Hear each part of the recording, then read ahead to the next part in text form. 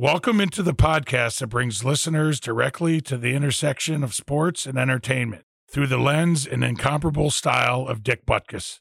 Direct from the 312, join hosts Matt Amendola and Matt Butkus as they dive into the worlds of football, pop culture, philanthropy, and more. This is Butkus Beyond the Line. Roses are red and violets are blue. If you got any sense, you'll keep Butkus away from you.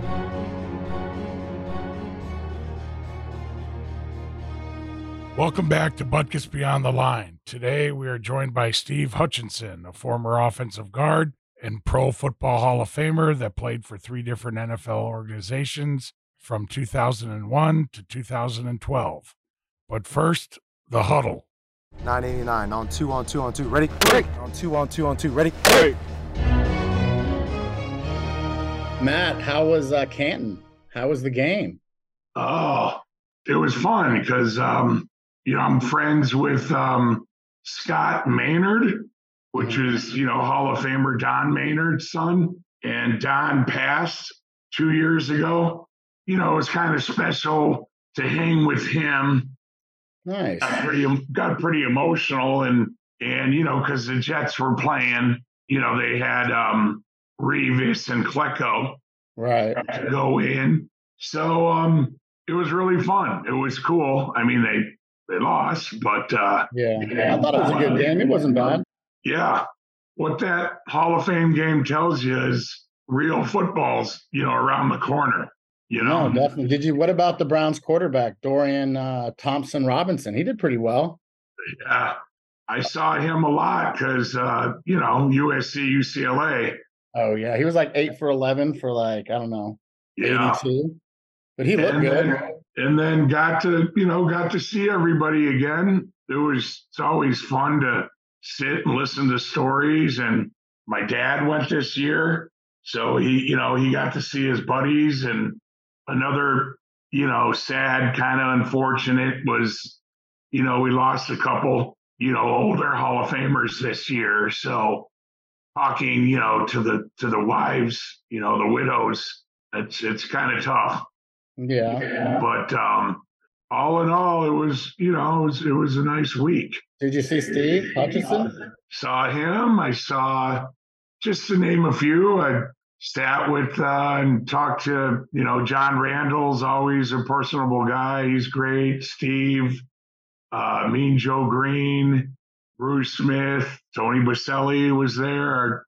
Our boy Tony, who we've had on, and Morton Anderson is a fun guy. Jan Stenerud, Tony Dorsett, Warren Sapp, Bob Lilly from your Cowboys. Yeah, I see him around town sometime. Actually, I saw him down at the Preston Center the other day. Willie Lanier, Bobby Bell. Did you talk to DeMarcus before he did the national anthem? Yep, DeMarcus, saw him the first night. We were there. DeMarcus, Joe Klecko, the guys that went in. Yeah, so it was, who else? Ray Lewis, Bryant Young, who happens to be from Chicago Heights, where I was born. Nice. Fred Dean's son, I met him for the first time. He's a really nice guy. Jack Youngblood's always great to talk to. Oh, I bet. Stories, the raspy voice, and my dad and him had a cigar together out on the patio. Nice. Yeah. So it's a good, fun thing, and the weather cooperated, and it was really cool. Yeah, it was good to see football again. What about the Bears? What have you been hearing from camp so far? I think they're going to be, they're going to surprise some people.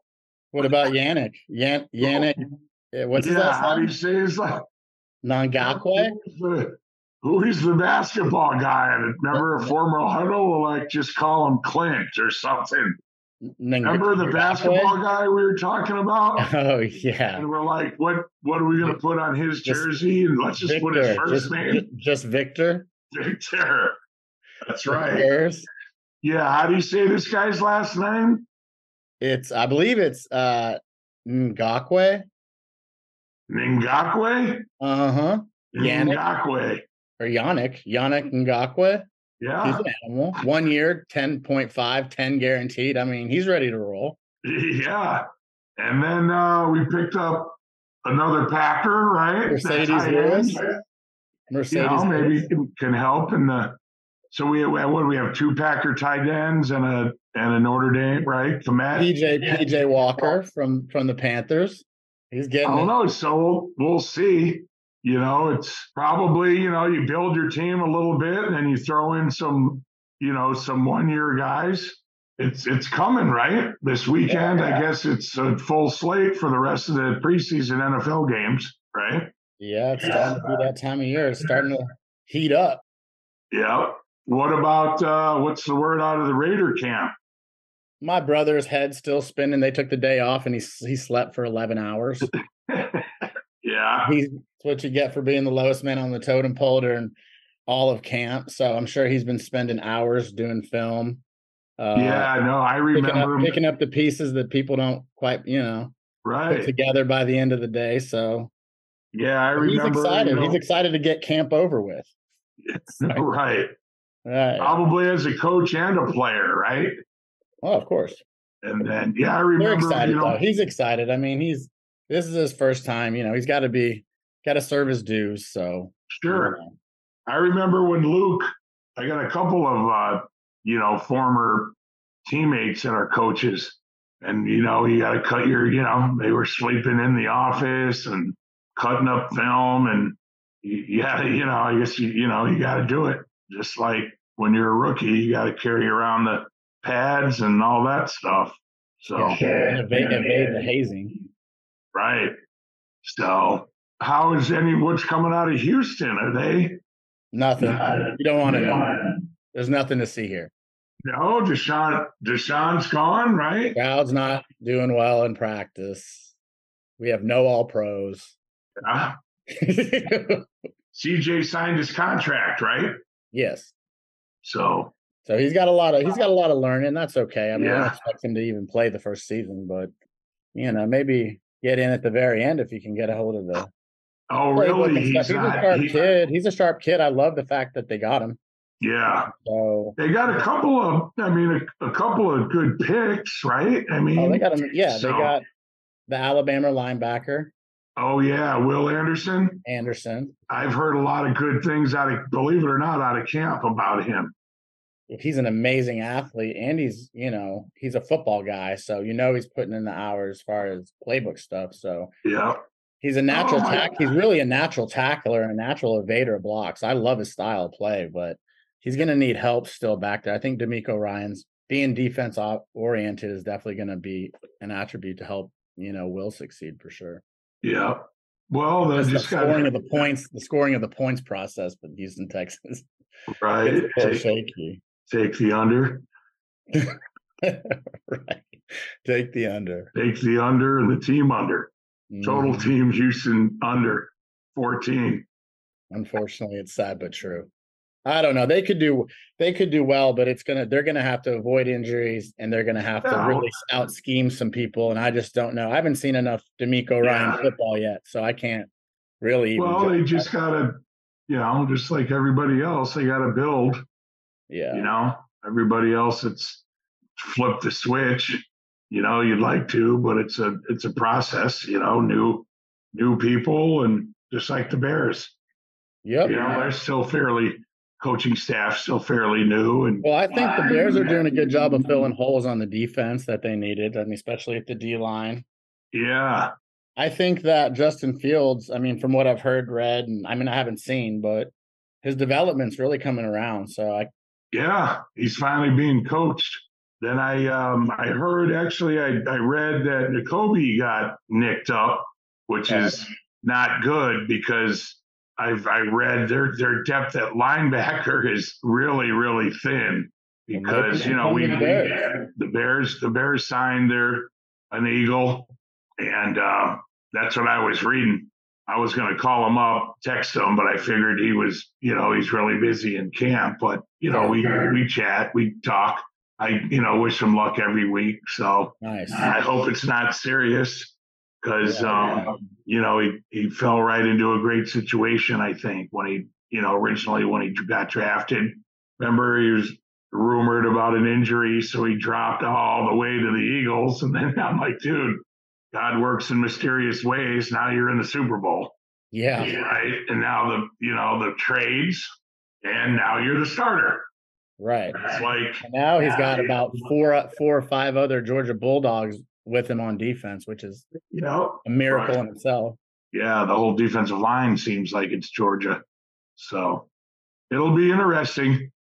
Definitely be interesting. Well, let's go talk to Steve, see what he's up to.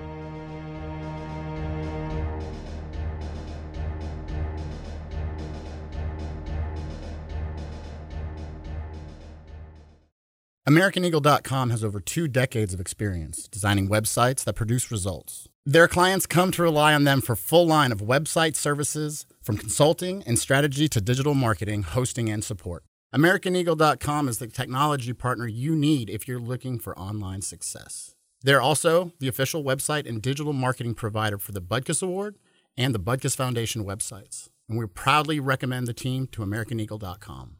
Give AmericanEagle.com a call today, 1-877-WEB-NOW1. Welcome back. We are joined today by a former offensive guard and pro Hall of Famer from Coral Springs, Florida, a national champion with the University of Michigan in 1997, a first-round pick back in 2001. He played for 3 different NFL teams, most notably the Minnesota Vikings, and was a 7-time Pro Bowler and 5-time first-team All-Pro. Steve Hutchinson, welcome to the show. What have you been up to, man? What I've been up to? Not a whole lot.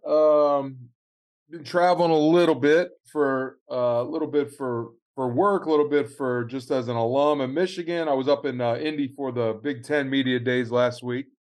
Okay. That's pretty fun. How's Michigan looking this year, you think? They're looking good. They've got some guys they got to replace, but as does everybody. But they got 2 really strong running backs. Their offensive line's returning some really good guys, and they've got some guys they picked up in transfers last year. So and then of course the quarterbacks, this will be his 3rd year playing, which is weird these days. It seems kind of rare if you play more than 2 years in one place. It's like, what's wrong with you? Right. Where'd you come from, or where are you going? Right. Or you said, how do you feel about the portal? It's not even only Michigan, but all around. I think the whole NIL, as a former player, I think the whole NIL thing is great in theory, but there has to be something done to kind of force kids to, like, I get if you're, if you go to a school and the quarterback room's stacked, right? Like, you can only play one quarterback at a time. But the rate that these kids are transferring schools, and let's be honest, I think back in, before NIL came about, it was because of playing time and playing time only, but you always heard of some guys transferring, but it wasn't like this mad rush now. And I think the money from NIL is driving most of that. And again, I'm not against guys getting their share when they can get it, but I think it's creating a pretty big issue just for the atmosphere of college football and for those kids in general, for themselves too. A lot of times, when you're 18 years old, it sounds good to chase money, but at some point you gotta kind of. We were just talking earlier about the college cars, and I think Butko mentioned that Arch Manning's first card ever went for, and he's redshirting this year over $100,000. Yeah, I think it's going to charity too, right? So something like that, which is cool. But isn't that nuts? Wow. It's like, how does the starter? Well, he's redshirting, but like Texas, what does the starter think? You got these kids that haven't even played it down. Yeah. What I like about it is one of the things where, like, was involved with me, where I was recruited by a coach, right, on the staff, and he left, when I was coming in. And then if you want to say you're stuck, I was stuck, you couldn't go anywhere. If that happens, like that's a lot of what would you say? You know, that's a big reason why I chose that school was that coach. And then and that's a legit thing. Yeah, like he I leaves. think the way it was before was, you could transfer. What was the rule? Like you had to sit out. They would dock you a year. Yeah, right. If you transferred from like apples to apples school division, right? In conference versus out of conference. Yeah, or Division 1 to Division 1 or whatever it's called now, FBS or whatever. Whereas you'll see guys transfer from like, it used to be, 1A to 1AA and they could get right in, right? Right. Yep. But it was a one-time deal. Right. Now that with JT Daniels, I think he started at USC and he's been to 5 colleges, which is crazy. Went to Georgia. Yeah. What do you think about the USC and UCLA coming into the Big Ten? I think it's awesome. Yeah, so do I. I think it's awesome. It's crazy though. It's like I was like I said, I was in Indy for the media days, and there's a million people walking around there, and in the Rose Bowl, representatives were there, just kind of keeping an eye on things, right? And I'm old school Big Ten, Pac-10, like. For them, that's got to be a little bit crazy, like, because that used to be it, right? Like, sure, they got the best of the Big Ten and the best of the Pac-10, and they knew they were getting like the most watched bowl game, Oh yeah. Of course, the Sugar Bowl is always great, and the Orange Bowl, but like the Rose Bowl was, man, the granddaddy of them all. That was it, right? Yeah, and now it's like. They might not like last year. They got the 3rd best Big Ten team because both Michigan and Ohio State had gotten in the playoff. Into the playoffs. Right. So it's like it's crazy. Like I don't know, man. But to answer your question, I think it's great. SC is, and there'll be more to follow. I always say, I've said this for a couple of years now with all this conference realignment. I give it 10 years, and you'll have an AFC NFC type thing. You'll have You'll have a 30-team Big Ten. You'll have a 30-team SEC. Yep. And there'll be some sort of March Madness type thing. 16-team playoff. Yeah. No. And then you'll have other bowls for those other conferences and other teams that they'll get their right to play for some sort of championship. But like it's going to be, because I got to imagine Oregon and Washington are following suit soon. Yep. Colorado just left. Yeah, I think Arizona and Arizona State are going to leave. Who's left? You got to bring in a San Diego State or somebody. Boise State, San Diego State. The Pac-12 is going to be – there ain't going to be one. No. Nope. Cal and Stanford, I think they're going to – I don't know if I heard if they're going anywhere, but, yeah, you only got like Oregon State left. Yeah. Corvallis, beautiful Corvallis. Yeah. So growing up in Florida, tell us your journey a little bit. How'd you end up at Michigan? Yeah, so and not Illinois. Yeah. I always got to plug Illinois. My dad is originally from the UP of Michigan. Oh, okay. Born and raised there. Well, I guess up until he was about 7 or 8, and then they kind of moved away. And then my mom's from Chicago, south side of Chicago. Oh, nice. And so I just kind of always followed, Midwest football. I grew up, I was a Bears fan. My mom being from Chicago. Of course, I grew up in South Florida. I did like the Dolphins, but I was a Bears fan first. And, just college-wise, it was before there was 500 channels of live football every Saturday and Sunday. You had the networks and maybe a little ESPN. And, of course, the Florida teams were always on, but then Michigan and Notre Dame, they were on every Saturday. Like, it didn't matter where they were playing. I saw that game, and I don't know, maybe I just kind of gravitated to them, watching them because my dad there. And then, of course, it's easy to fall in love with those unis and that helmet. Sure. And had an opportunity to go up there as a high school player in camp, one of those summer camps, and Gary Moeller was the head coach, and he offered me a scholarship. So I took a couple visits, and but I kind of always knew I wanted to go there. Ended up going there. Redshirted my first year, freshman year. Second year, I actually came there as a D lineman. I was a DN when I got to school. Switched over, played both ways in high school, but switched over after that my freshman year in spring ball. And 97, we won national championship. So never really looked back. Nice. Yeah, it was pretty good. So yeah, no, it was love my time in Ann Arbor. Love Big Ten football. Of course, got drafted by Seattle, and then ended up going to Minnesota. So you just can't beat playing Soldier Field and Sure. that crap weather, December and Lambeau, and of course half of us were domes, but I always love playing in the bad weather, and that's football. Now, was that the Singletary and Urlacher crossover years there? Who were you No, going so against I against was the there with Bears? Urlacher. I think he was the draft a year or two ahead of me. So yeah, I was there. That was Briggs, Urlacher, Hunter Hillemeyer. That was kind of their linebacking Right. core. The time, by the time I got to Minnesota, it was 06 was my first year there. So they were, I guess my first year in Minnesota was the year that they played Indy in the Super Bowl, Chicago. Gotcha. And so that was my first year there out of Seattle. So yeah, that was that crew. Yeah. Who was your favorite quarterback that you played for? All time or just that, what team? Let's do each one. All right. Well, I don't know if I have I don't know if favorite's a word. Or that you meshed with. Yeah. So I mean, I had the opportunity. I played with Tom Brady for 4 years in college. Yep.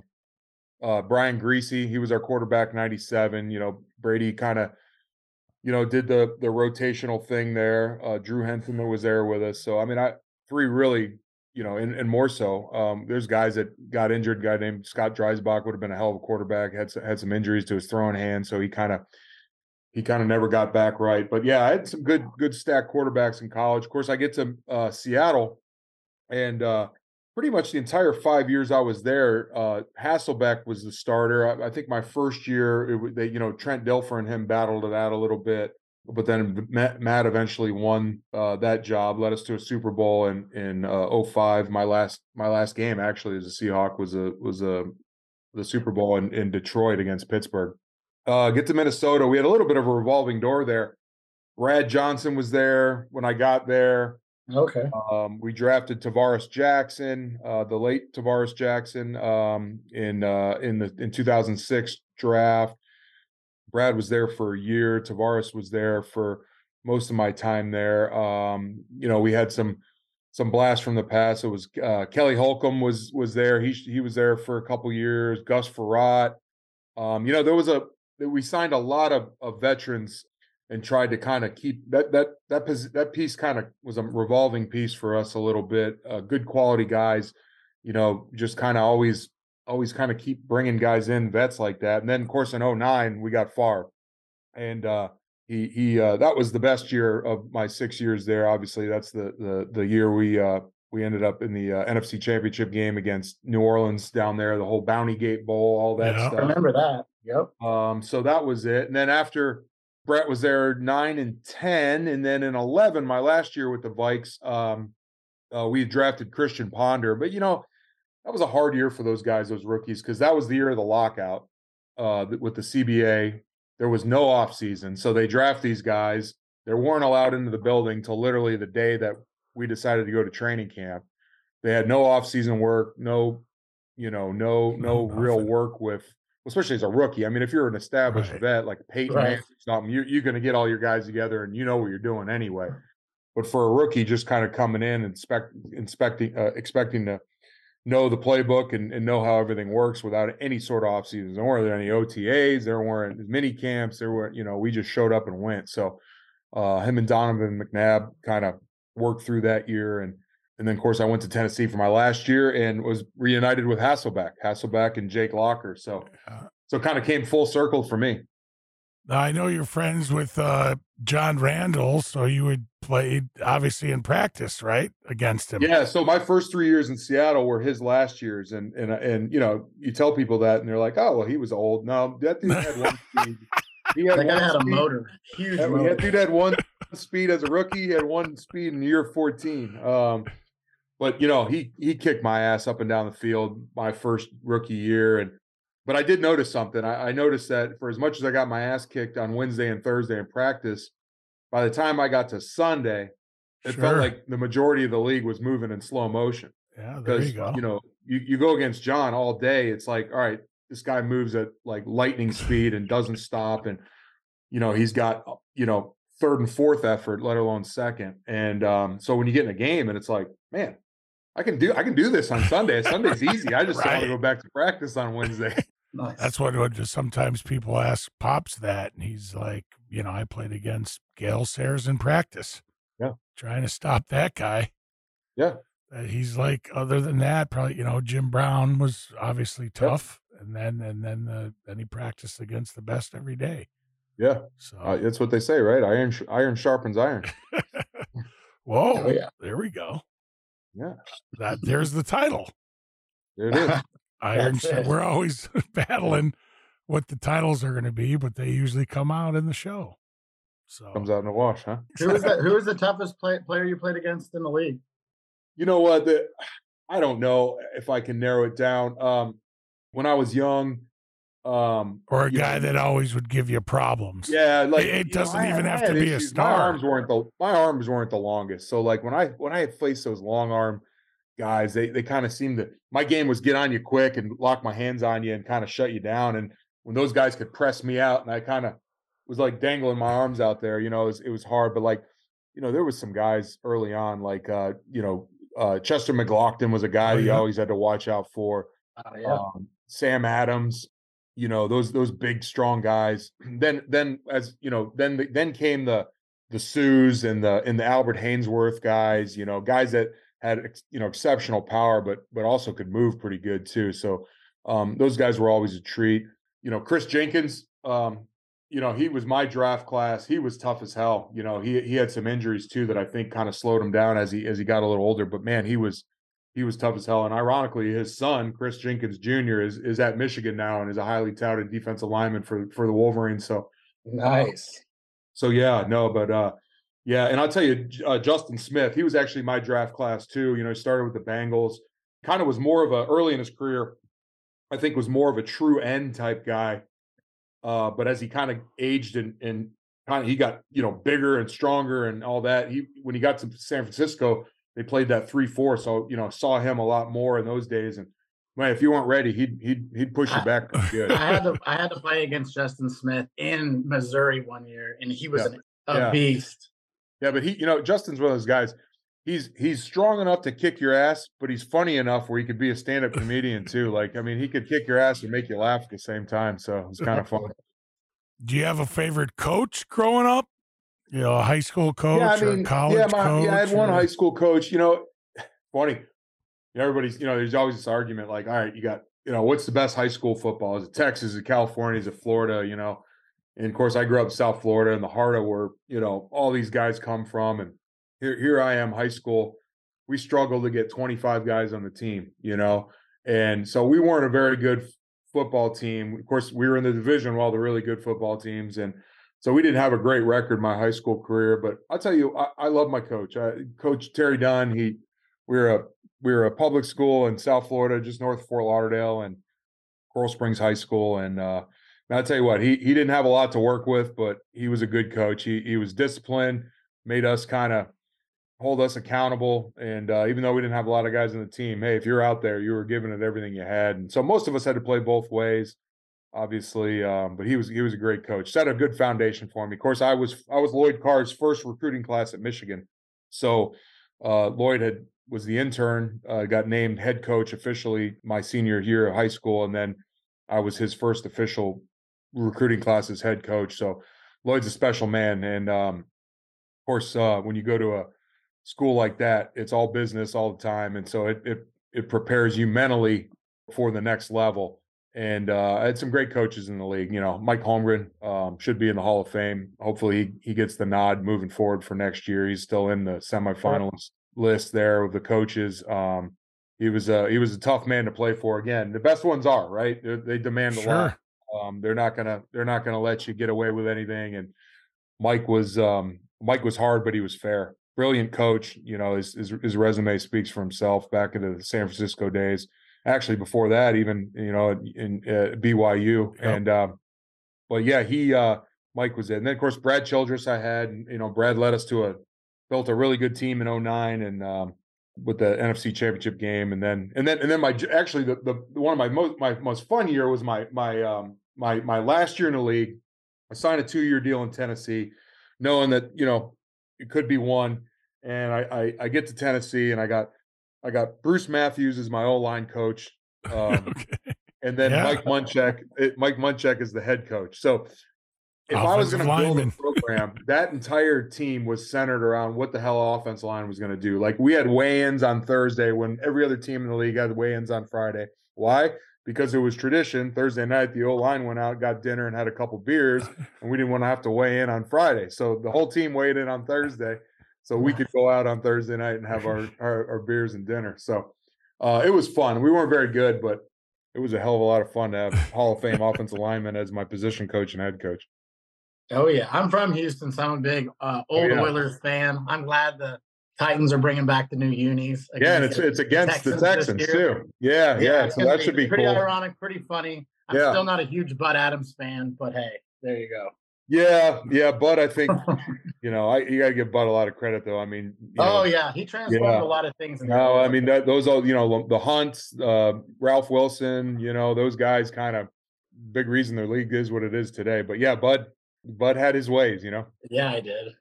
Did you tailor your game after anyone in particular? Or did you watch as far as growing up? I know you went from defense to offense as far as high school to college. No, when I was a kid, like, I don't know, I've come across guys that were like, man, when I was a kid, I used to watch this guy and watch him play and watch this. Like, man, I was just a fan of football. Like, as a kid, I followed the ball like most people do. I did. When I got to college, like, it's funny. I was on my visit to Notre Dame, and Joe Moore, legendary offensive line coach, he's passed away now, but like, I was on my visit, and he's like, we're all sitting, all the high school recruits are sitting in the O-line room during one portion of the visit, and he's like, all right, you want to put some film on and kind of show what they're all about. And he's like, all right, going around the room, who's your favorite offensive lineman? And this guy would say this, and this guy, and I'm like, I don't really know too many, I mean, I know some of the guys that were on the Bears in the 80s, but like Jimbo, maybe Jimbo, I don't know. But it worked because Joe coached, Jimbo at Pitt. And so, but I never really did model I just, I got in and, coach said, hey, do this. I'm like, well, I'm going to do this. And I didn't want to hear him have to tell me it again. So I'm like, well, I'm going to get it right the first time. And if and I want, so he's like, all right, do this. And I'm like, all right, I'm going to do this. And I never had a problem with aggressiveness. I knew I wanted to drive the guy's ass into the ground. And that probably comes from being on the defensive side of the ball.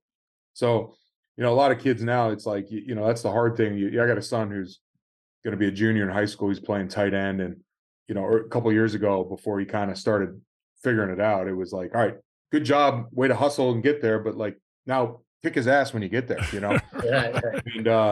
And so I never had to really be told to do that. That was the fun part for me. Sometimes you catch a lot of offensive line coaches that, the switch from defense.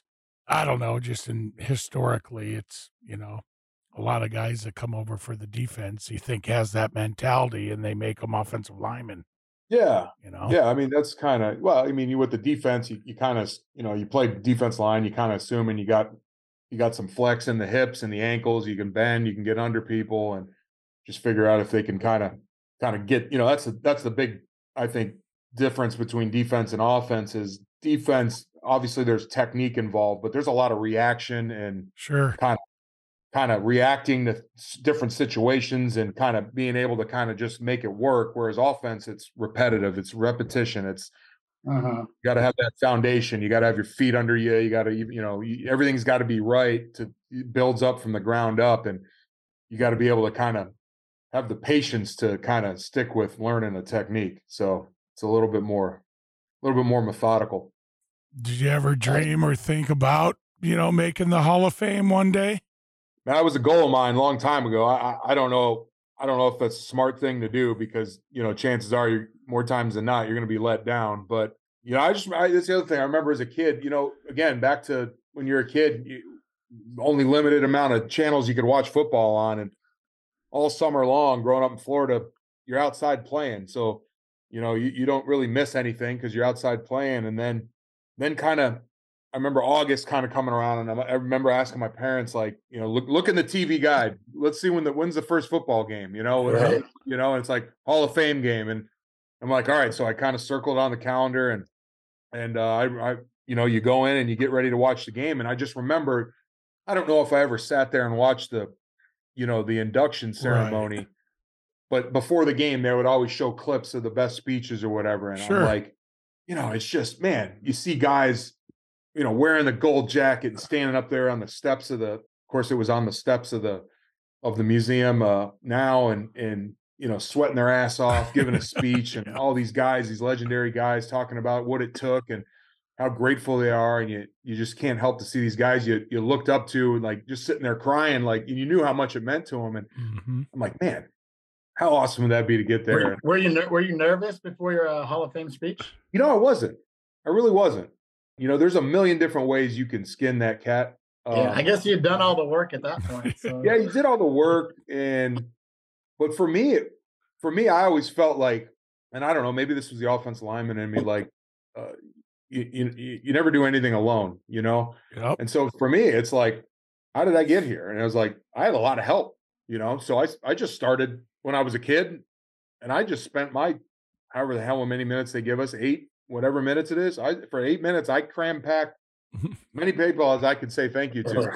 Yeah, awesome. And I didn't really have a message other to the kids out there, other than to, like, hey, if you can dream it, try it, do it. Who inducted you?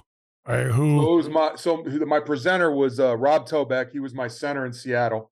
He was kind of my mentor when I got, he was going into year, when I was a rookie, he was going into year 9 or 10 then. So we had a good veteran line there. Robbie, he started his career out in the early 90s in Atlanta. So, under Jerry Glanville. So he kind of seen it all and did it all. So by the time I got there as a rookie, he kind of took me under his wing, and we roomed together on the road and at the home hotel on Saturday nights, and kind of learned. I could never pay him back for, teaching you how to be a pro and how to watch film and how to go about your business. And so I was fortunate. That's awesome. Jerry Glanville. I haven't heard that name in forever. I remember. yeah.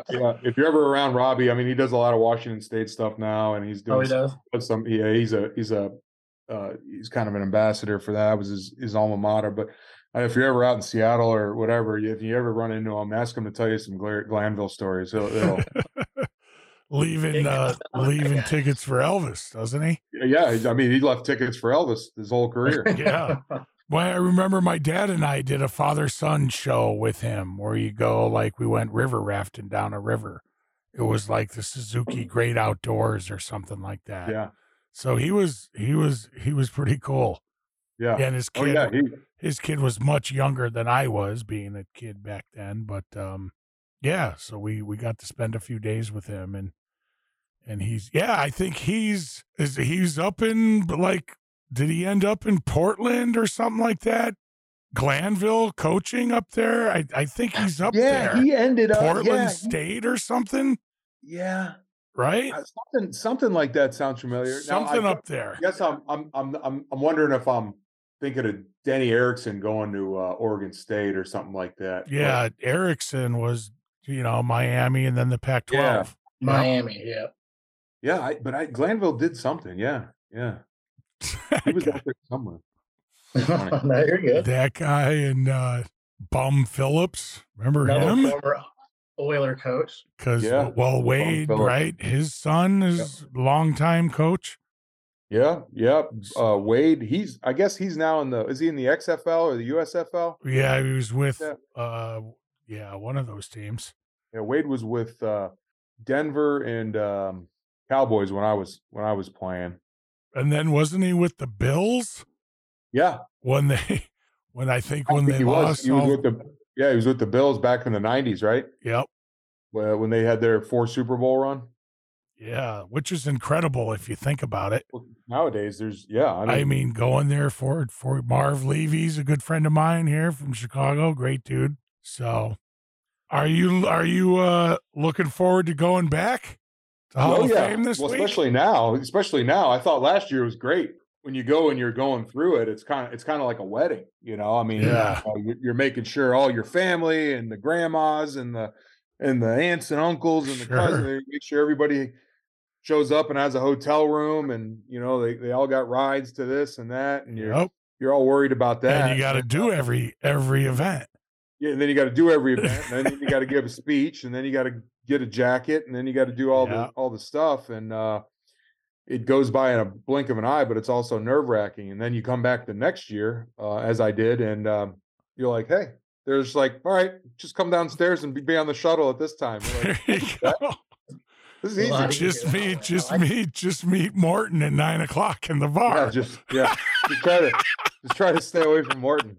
He'll get mad at me. See, he's going to get mad at me because I said that in another podcast, and or I said that to the incoming class last year, and I said, hey, first rule is because they had me speak to the guys after they found out they got in at the Super Bowl, and I went in the little ballroom at the little breakfast thing at the hotel after the guys all found out and everything, and they had me come say, hey, this is what to get ready for over the next 6 months.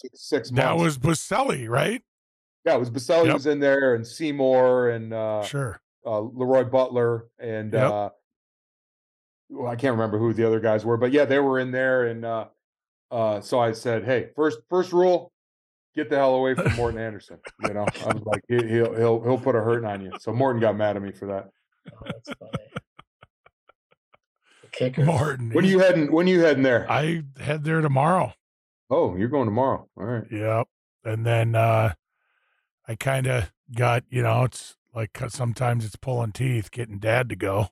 It's just I always feel like, of course, like everybody else, like he should go while he can, you know. Right. So, but he's you know, he's okay, but you know, he just sometimes he doesn't feel up for it. So I got him to. Well, I think he went last year too, didn't he? No, when we met. Yeah, no, he wasn't there. No. Or I guess I saw him. I guess where I saw him at the Super Bowl. He went to the luncheon in L.A. He went to the luncheon. Right. That's where I saw him. He sent me, and then I did a lot of stuff with Tony.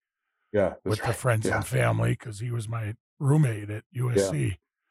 So, but he, he's gonna go, and they tried to, you know, I don't know about your flights and everything, but they wanted him to connect. He's like, I'm not connecting. You got to find a straight shot from LAX to Cleveland. And then he's actually he's so excited because DeMarcus Ware is an inductee, and he's won our Butkus Award. Oh, nice. So it's kind of, that was almost, I think, the straw that did it. I'm like, you got an old school Mike linebacker going in. Sure. It's that, you know. And then That's awesome. So he picked more things than, you know, kind of the four that kind of the 3 or 4 things they want you to do, the luncheon and stuff like that. So I think I got him in the parade, and oh, nice. And I'm like, do some things while you still can, you know? Yeah. Yeah, the parade always sounds good in theory, but then, you know, I run into you and Morton the night before. So it's like, too early. Like, the parade starts too early. Yeah, we need you standing outside at 7 a.m. to get in the car. And I'm like, yeah, it's probably not going to happen. Right. Nothing against the parade, but yeah, exactly. I'll puke on everybody. So exactly. So, and it's probably going to be a little warm again. Actually, I don't think it's no. I think okay. It's be all right. I think so. I don't know. Nice. Now I could have just cursed the whole thing. When do you get in? Wednesday? Thursday? I'll get in Thursday. Yeah. Cool. I'll get in Thursday, early afternoon. I've been traveling like the last week, so I had to take care of some stuff back home this week. And but yeah. Yeah. So but yeah, be in Thursday, and I'll stay till Sunday. So what do you maybe one more question before we let you go. I know you're a busy guy. What do you like to do when, you know, a hobby of yours or something you like to do? Cook, read. I think you hunt, fish. I love being out. I love being outside. I don't, you know, I'm grew up in Florida. Did a lot of fishing and hunting, both you know, salt and fresh water. So I do love to do that. So I picked up a hobby. I'm a pilot now, so I fly. Wow. Oh wow. Yeah. That's awesome. Yeah. So been flying for the last couple years. Wow. Yeah, so that's fun. That's great. cool. What do you fly right now? What are you flying? Right now I'm flying in a Cirrus SR-22. Yeah, it's they're made in it's a single prop turbo plane. So Cool. yeah. Do you ever So do you do well, like when you learn, you fly with somebody, right? yeah. How'd you feel on your first solo mission? I mean, it's a little nerve-wracking. So I learned on the first part of my training. You go to get your private pilots, which is just your basic pilot license. You can fly in like good weather. You got to stay away from clouds and all that. So I wanted when I started this process, I wanted to learn like old school. I wanted to learn like how everything worked because nowadays a lot of these planes are touch screen, like all computerized and all that. Right. So I'm first thing I learned on a 1972 Cessna Skyhawk. Your typical dials and yeah. I mean little plane 4-seater. It's all analog gauges. This thing's older than I am, and so I learned in that. You fly with an instructor until you're ready to solo, and then you solo, and you do some more solos. But then it took about 6-7 months to get my private. And then as soon as I was done, I rolled right into my instrument training because I wanted to be able to learn. Basically, instrument training turns you into a weatherman. You learn how to read weather and cool. Away from and go up in the clouds. You can get above the weather and all that stuff. So that was another 7 months. Wow. To get that rating or that certificate. And so yeah, it's fun. It's awesome. So yeah, you fly. I fly. I've got a buddy who's an ex Air Force fighter pilot, and he does some instructing too. So the only time I'll really go up with instructor anymore is if it's some really crazy stuff that he's like, hey, Emmy, come on, let's go up here and I'm going to teach you some stuff. And so, which is great. So, but it's fun, man. It's awesome. So does your family fly with you ever? Or? Yeah. Sometimes, those things that, my son's, 200 something pounds now, and those things only hold so much weight. It's like a jet. So you got to be limited on how many people you can take because you can't take much gas if you fill the plane up with people. So yeah, 1 or 2 people at a time, you take up there. Cool. So yeah, it's fun. So doing that and doing some scouting for the Seahawks. I've been doing that for 5 or 6 years now. Okay. I do all their college O-line or a lot of their college O-line evaluating. Oh, that's great. So nice. I kind of work from home in Nashville, but I go up to Seattle quite a bit. Matter of fact, I got to go to Seattle for at the end of August for the last week of camp. How'd you get into that? Did when Pete I got done give you playing, a call or? Yeah, no. So I got done playing, and I eventually worked my way into scouting with the Titans here, living in Tennessee, and I did that for 2 years in the building. I was more on the pro side, and I found out I kind of like scouting, but I didn't like sitting in a building 18 hours a day. And so I kind of did it for 2 years, and then I left. And then, so John Schneider, John was actually working for the Seahawks.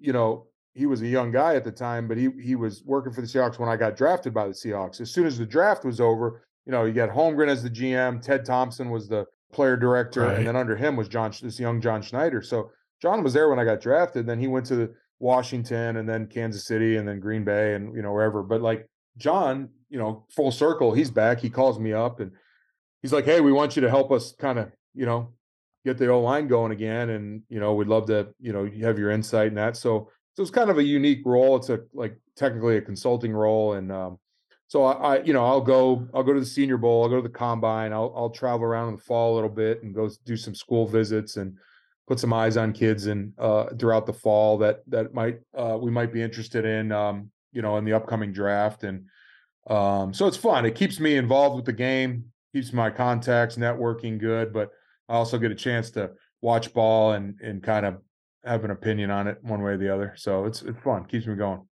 Nice. Great. I love that. Other than that, just kind of, like I said, Sons will be a junior in high school playing awesome. Tight end. So his games start up pretty soon. So I'm looking forward to that. Maybe we'll have to, I think I saw the schedule for the first Big Ten, Pac-12 games. And I know Michigan and Illinois are at the Coliseum, if I'm not mistaken. Oh yeah. So when when they first play, I think we got Wisconsin, Iowa, Michigan, and Illinois. And I think we go to Purdue, Maryland, Indiana, and Northwestern. All right. Well, Michigan goes out there, one of the two. I'm going either way. Yep. Hopefully they go out there Exactly. twice. That'll be probably your son's senior year. Yeah, it'll be next year. Yeah. We'll have to meet up out there. That'll be 2024. So yeah, definitely come out there for that. What's this craziness coming out of Chicago with Northwestern, huh? I know. So my college teammate, Kurt Anderson, he is the O-line coach there. So I have yet to reach out to him to kind of figure out what's going on. Like I said, being in Indy last week during the media days, sounds like, at least for now, it was just Fitzgerald that got let go, and kind of everybody else held their current position. But we'll see how that goes. But yeah, I don't really know if I could. I mean, I know it's a hazing deal. I don't really know the details of it. I haven't read. I don't either. 1,000 articles crazy on it, but you would think he probably like a Joe Paterno, kind of like he would have been there, played for the university. I played against him when he was a player there. You know, I mean, really? the guy's been there ever since. Yep. I remember he was up for our award, but remember Gary Barnett? Yeah, and he was like, "Well, Dick does Miller Lite commercials, so he made him." Northwestern take him off our list, which is kind of a bummer. Yeah, that is. You know what I mean? Like he did beer commercials 25 years ago, and you're kind of punishing the kid. But, Right. But anyway, then I think he broke his leg, right? Couldn't play in that Rose Bowl. Oh, that's right. Then that was the 96 Rose Bowl, I think. Yeah. Yep. So 95 or 96, 95, yeah. Yeah, that's crazy. But yeah, I don't know. I mean, I like them. I was in the school last fall for a practice. Met with them because we were looking at the kid Skronsky, who ended up getting drafted by the Titans here, the left tackle. So he was a big time prospect that all the teams were interested in. So I was in there, and I think the Bears were a lot of people in Chicago thought that they were going to, he was going to come a Bear. I think everybody thought that was going to be the case with, having a kid right in your backyard, being a Chicago kid going to Northwestern. Sure. I thought everybody thought that was a done deal, but, they went a different route, but, I think he's doing doing well here. They're going to move him around. I was listening to the radio a little bit driving back home before I jumped on with you guys, and sounds like they just finished practice. So sounds like they're moving around a little bit, trying to figure out what best spot for him, whether it be tackle or guard. You like Vrabel there in Nashville? Oh, yeah, he seems like a player's coach. Yeah. So Vrabes and I, we were played against him a million times in the league, but we were both union reps. He was actually executive committee member when we were playing, and I was one of the union reps. So you go out to Hawaii for a week and hang out with families and, play golf and sit around a pool and drink beer. So you get to know guys a lot that way too. So Vrabes he's a dude. Yeah. Awesome. Sounds like a cool guy. Sure. Yeah. He's a guy. You don't hold back. Right. All righty, buddy. Well, we'll let you go. Good talking to you. Yeah. I'll see you in a couple days. We'll continue this in a couple days over a couple cold ones, I'm sure. Yep. As we're hiding from Morton. As we're hiding our livers, I'm gonna walk in with an IV bag. There you go. Hang it right on the bar stool next to Morton. There you go. That's funny. Ice your liver down. Yeah, exactly. So, all righty, buddy. All right. Thanks again. Awesome. All righty. Thank you. Thank you, Steve Hutchinson, for joining the show today, and thanks to my co-host, Matt Amendola. Follow us on our social channels listed in the show description and thebutkusaward.com for updates on this podcast. If you're interested in purchasing number 51 merchandise, please go to dickbutkus.com. Be sure to follow this podcast on your favorite podcast platform so you never miss an episode. This podcast is brought to you by AmericanEagle.com Studios. I am Matt Butkus, and we'll catch you on the next episode.